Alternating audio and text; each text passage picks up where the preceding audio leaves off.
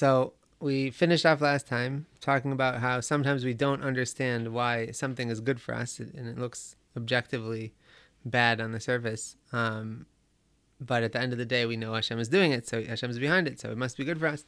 So there's a story I was just telling over to a friend.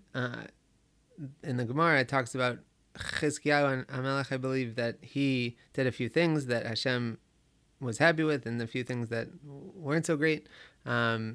One of the things that he did that Hashem says was a good decision was that there used to be a book that had all of the refuahs, all of the different ways in which we take a medicine for a sickness, meaning it would tell you how to cure anything.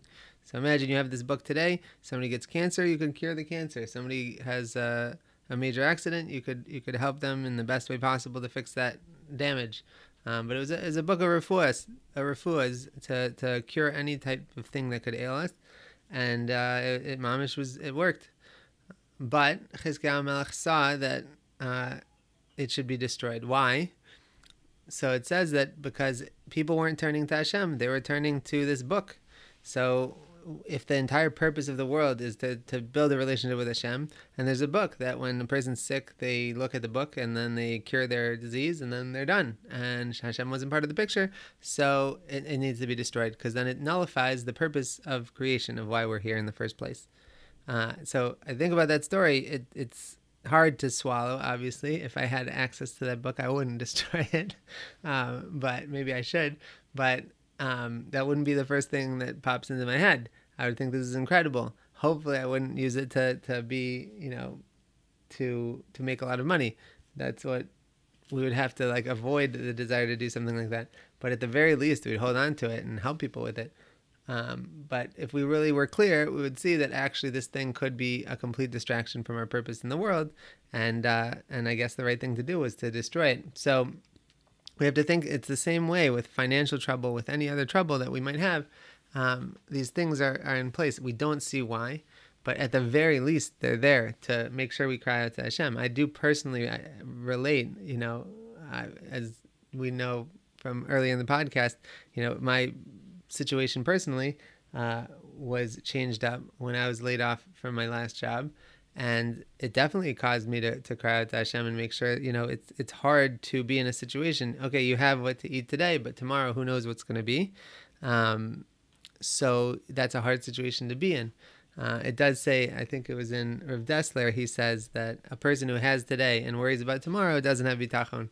So that's what we need to work on. If we have today, Hashem provided today, so then Hashem's going to provide tomorrow. When we don't have today, then we have what to complain about. But right now, we have to have bitachon. We have what we have now, and Hashem's been providing up until now. So we have to rely on the fact that as long as we do the right thing, then Hashem's going to continue to provide and strengthen ourselves in that.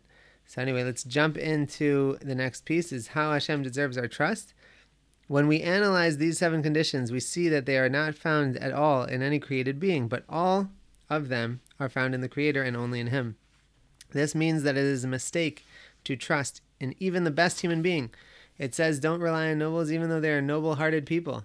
In fact, don't put your trust in any human being. As he said earlier, even in Avraham Avinu or Yaakov Avinu, it also says, accursed is the man who trusts in people.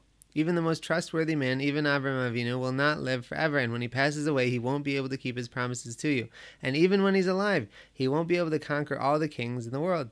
If you live someplace far away from him, he won't be able to help you. And therefore, complete trust is justified only by trusting in Hashem.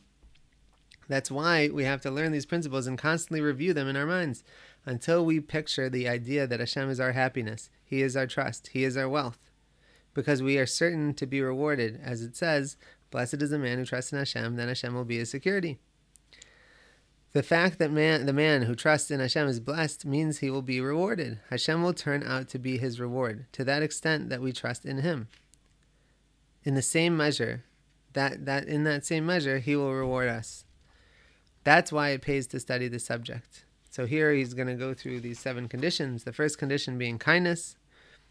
In Hashem we find the first condition of trust, as it is written, Hashem has pity on all His creations. This is that He's compassionate and gracious. Everything in the world is made with compassion for human beings. For example, the weather is made with compassion. It's never too hot, never too cold. we could feel differently about that in Beit Shemesh sometimes, but meaning we don't get destroyed because it's too hot, and the world doesn't freeze over because it's too cold.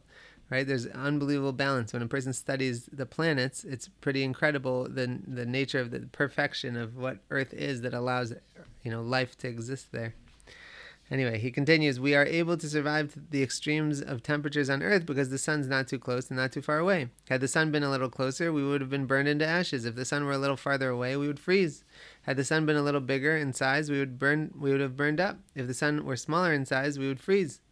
So everything in the world is made to provide a compassionate environment for human beings. As it says, should I not have pity on the great city of Nineveh?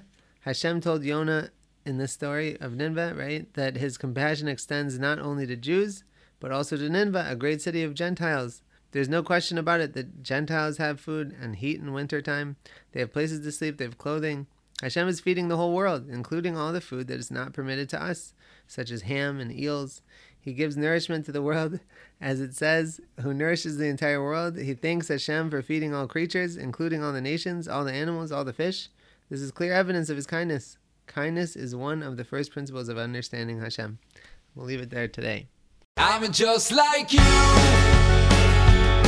I'm just passing through, just like you.